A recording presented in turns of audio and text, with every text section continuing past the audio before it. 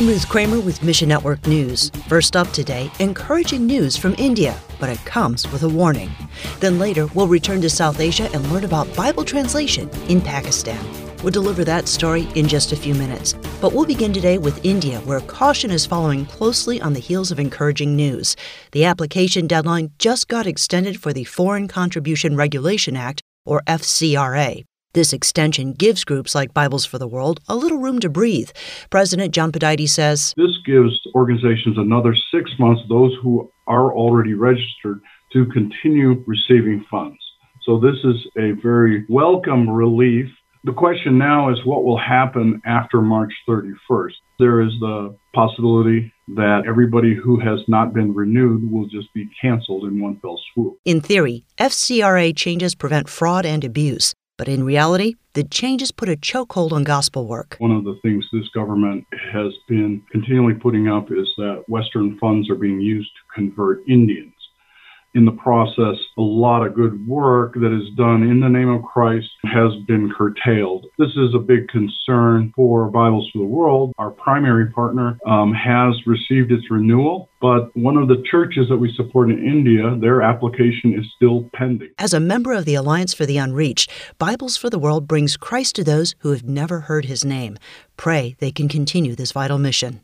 Next, Keys for Kids Ministries is sending 500 storytellers to Nepal. These solar-powered MP3 devices come with 30 hours of Keys for Kids devotionals plus an audio Bible. Ashley Hookman says these storytellers will go to the northwest region of the country. Nepal is one of our actually biggest groups that we work with, but it's pretty rare for Nepal to be reached with the word. There's only about 4% of people there that are Christians. It's a very Hindu nation, so there's a lot of persecution. It's one of the top 50 countries that experience high amount of persecution for Christians there. Keys for Kids uses creative stories to share the story of Jesus with children. In Nepal, MP3 players work particularly well. Nepal is a very poverty-stricken nation as well, so they don't have a lot of resources for things like MP3 players, audio, and even things like education to learn to read and write in their own language is hard to come by too. So there's not a lot of access. There's a lot of indigenous tribes and peoples out there too, a lot of different ethnic groups. Each storyteller costs $70. If you'd like to come alongside, we'll connect you at missionnews.org. And finally, FMI will produce a new Urdu Bible in Pakistan. It's the first new Protestant Bible to be printed in Pakistan since before the partition, when India and Pakistan became separate countries. That Bible was translated from English to Urdu. This new Bible is being translated from the original languages into Urdu.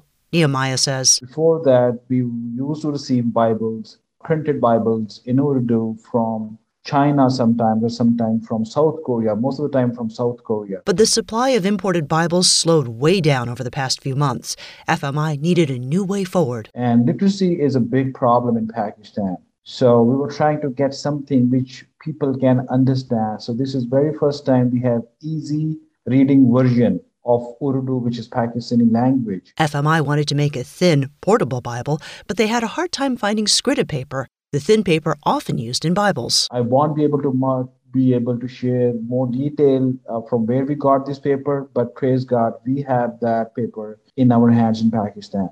And one of our brothers, who's from majority, he tended his services to use his printing press. Pray these new Bibles would reach many people across Pakistan. Thanks for listening to Mission Network News, a service of One Way Ministries. We're listener-supported by people just like you. So by giving to Mission Network News, you enable us to keep the stories of God's kingdom coming. So join us here on Facebook, Twitter, or Instagram. You can also find us on Alexa, iTunes, or TWR360. And together, the Great Commission happens. Look for links at missionnews.org. That's missionnews.org. I'm Ruth Kramer.